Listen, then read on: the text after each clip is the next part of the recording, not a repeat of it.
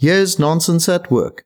There is a difference between teaching kids to think for themselves and to teach them a specific skill. An obvious statement, yes, but we tend to ignore the consequences.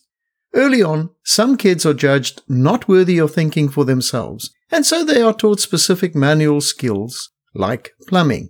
I was judged worthy of thinking for myself, but luckily I also had a father who taught me skills, like plumbing. And so for many years I could do both. Today I find myself too tired to do skills jobs myself. I still know how to do, but I need younger people with skills to do the doing. The funny thing is, these skilled people have somehow learned to solve problems. They have learned to think. Yet the thinkers I know still cannot do manual skills jobs. And now I wonder, who is more deserving of respect?